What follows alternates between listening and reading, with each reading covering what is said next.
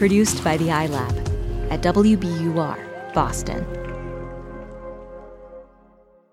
It's snack time, baby. Are you guys ready to snack? Always ready to snack. Snack time. I've been delaying my actual snack until after we record this so that I don't have, like, popcorn particles Snack all up mouth? in my biz when I'm just snack mouth. Do you remember that band from the 90s, Snack Mouth? The 90s and 2000s? Classic. So, snack time, you know this. This is when we jump through some of our favorite posts that we've seen on Reddit recently, and they just feel a little more snack-sized than our usual meal-sized episodes. This is a rare threefer. Josh. Here I am. Endless Thread producer Josh. Yeah. I like snacks. Welcome. Thank you. I feel like in that spirit, Josh should kick it off. What do you think? Love it. I think you guys are going to really like this snack. I'm just going to say that up top. Okay, Ooh, let's go. A little cocky. All Yeah, right. you're setting yourself up for failure. I'm going to start with a question for you guys. When you were growing up, did you ever believe in Santa Claus or the Easter Bunny or anything like that? No. I did, in fact, believe in Santa Claus, Josh, and I believed for a really long time because my parents had an unfair advantage on me. They got their neighbor to come over when I was like 3 years old and dress up as Santa Claus in the middle of the night, and they all woke me up. My parents and my brother woke me up and like brought me into the living room to spy on Santa Claus while he was putting toys out. And I basically believed in Santa Claus for as long as possible because of that. I'd seen him with my own eyes. That's perfect because this story will really resonate with you, I think. Nice. All right, I'm going to save the headline for the end, and I'm just going to start in on the post. Since our daughter was 5 and my wife and I first started reading her the Harry Potter books, we have told her that she is a witch and that the wizarding world is real.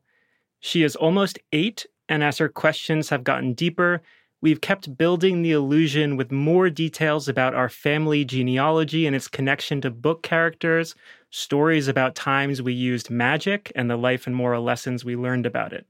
She has processed many difficult subjects like racism, climate change, and even the coronavirus through this lens. Wow.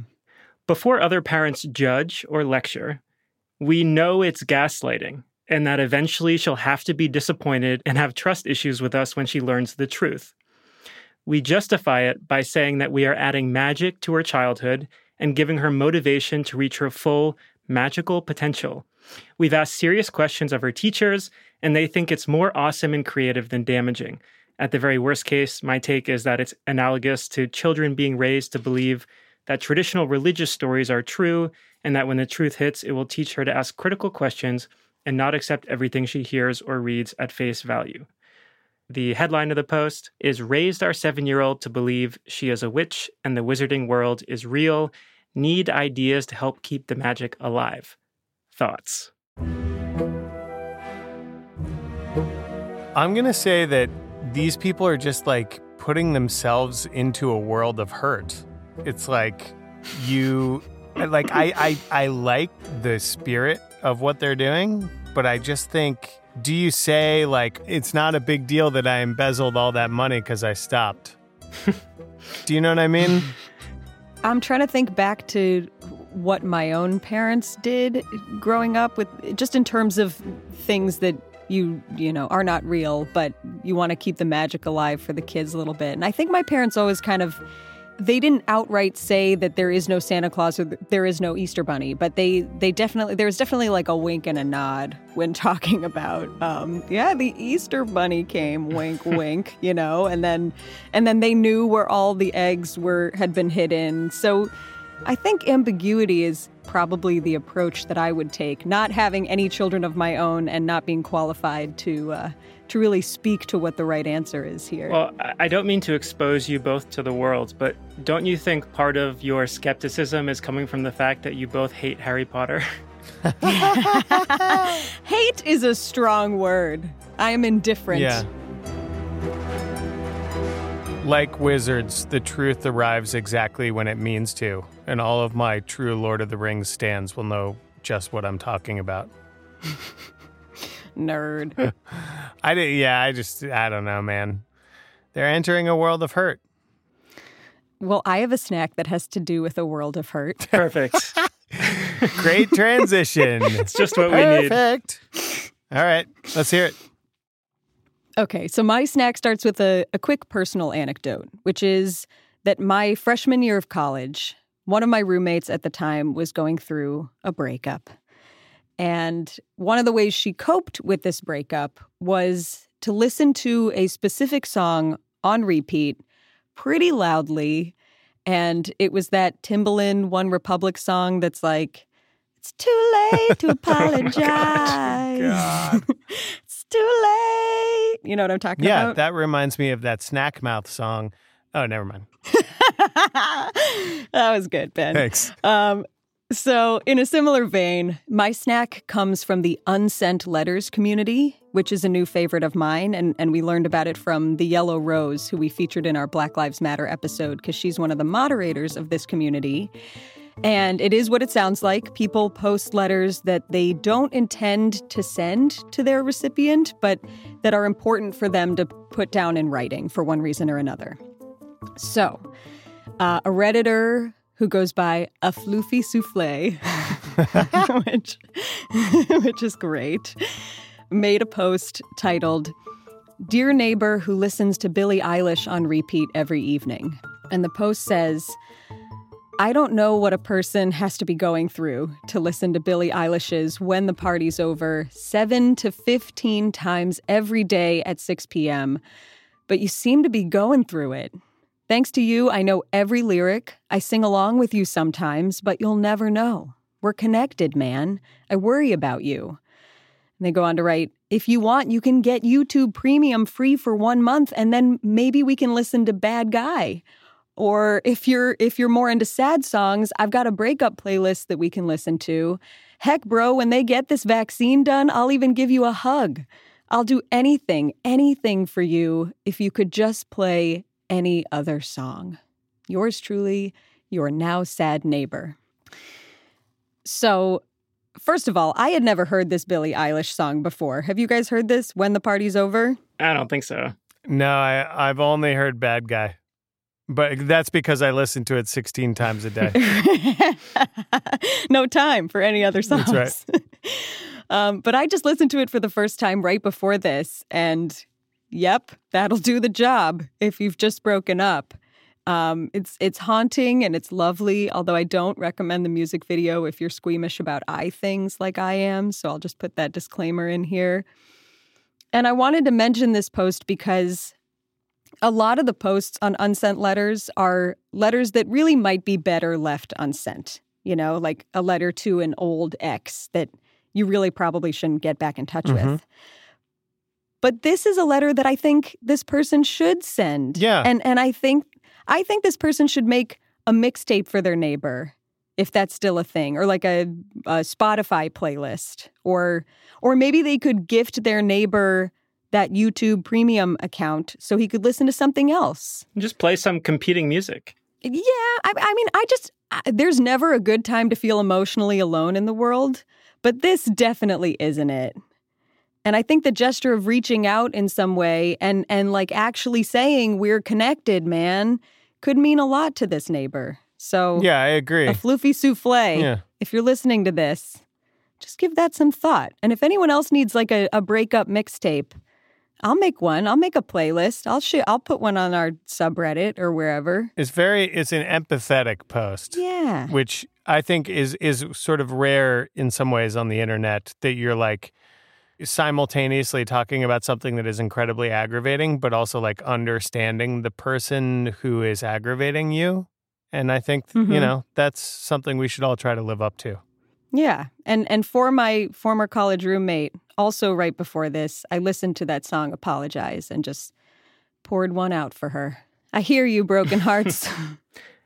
I gotta say, before I knew how sad that particular Billie Eilish song is, I could have sworn that the neighbor that the person was describing in the post was my dad, who I recently learned is a huge Billie Eilish fan. And the thought of this like middle-aged man just like listening to this teenager's music made my day. Check in on your dad. Papa Swartz is going through something. Yeah. He's okay. It's like that Snack Mouth song says, Did I just keep doing that? Hey now, you're an all-star. Get your snack on. Get your snack on.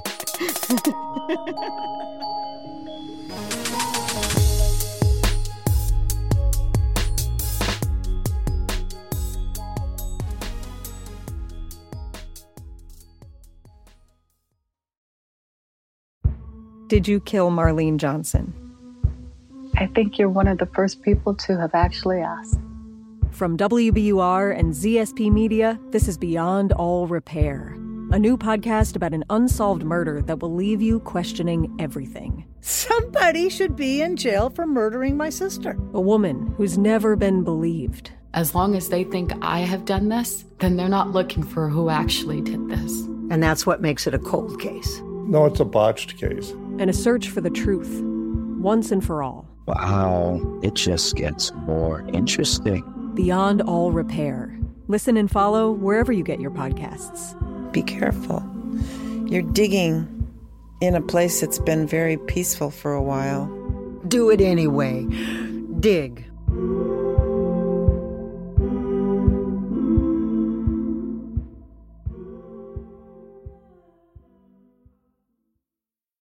You ready for number 3? Hell yeah. This is from the relationship advice subreddit, which, as we all know, is a veritable platinum mine of train wrecks. Mm-hmm. I'm just going to start with the post. I've been living with my boyfriend for about 7 months. 2 weeks ago, he sat me down and presented a PowerPoint presentation with his business idea. I knew he'd been working on an idea, but he didn't want to tell me about it until it was finished. Based on his enthusiasm and his prior seemingly intelligent nature, I thought maybe it'd be a pretty cool idea. You guys ready? Mm-hmm. I cannot wait. I cannot wait. Instead, he presented to me an idea about soup tubes. What? The idea, if you can call it that, is to construct a series of tubes throughout our city that leads to centralized soup kitchens. For a monthly subscription, a customer can, quote, subscribe to a tube of soup. And a tube extension would be built off the nearest mainline tube and directly into the customer apartment or home. What? Oh, my God. This is a time when, you know, you have to like think twice before ordering takeout from a restaurant. Yeah, you're just going to drink is soup dreaming out of up a tube? It's coming into your house? Soup out of a communal tube. You have your own little mouthpiece, I'm guessing, but it's a communal vat of soup. Also, like we're all in New England, and so you know that the communal soup would be clam chowder, which Chowder. just makes it extra gross. Chowder. Got to keep that chowder hot coming through the tubes. So the woman, who is apparently a 25-year-old female, sort of asks the boyfriend, 25-year-old male, if he's like pulling her leg. And he's apparently completely sincere. He then asked me how much I wanted to invest, and I told him nothing. And he looked absolutely heartbroken. Oh. Since then, almost every day, he has asked again for me to invest and keeps trying to sell me on the idea. He is also doing the same thing to a lot of his friends. It is starting to drive me up the wall. First, I'm at a loss as to how he can believe such a stupid idea is worthwhile. Second, it really is goddamn annoying to be asked on a daily basis to invest in a system of soup tubes. And third, I'm also concerned for his sanity. Other than his apparent obsession with this, though, he has shown no other signs. I would like some advice as to how I can reason with him or whether I should even continue this relationship. It's honestly so hard to believe that he showed no other signs. Like, it's gotta be a trail. Yeah. I mean, if it's all soup-based, maybe he's just got a genius idea that nobody can get on board with because he's a genius and nobody else is. I mean, Mr. Soup Tube, you're so young. Yeah. you have so many good ideas ahead of you in the years to come. And Miss Soup Tube, maybe just suggest that he look for other investors and see like, well, of course, I'm your partner. Like, of course I'm on board, but let's see who else we can get on board, because my support doesn't matter. But if we can get some actual investors on board, that's when you know you have something. Also, just get a meeting with Larry David. I feel like just he's your demo. I feel. Or and if it doesn't turn into, if Soup Tube doesn't become a reality, I feel like it's a great plot for a sitcom. Or like a YouTube channel, like a YouTube channel just called Soup Tube. Oh, Soup Tube. I love it. That's great. Let's bank that. Keep this out of the episode so we can start that channel right now.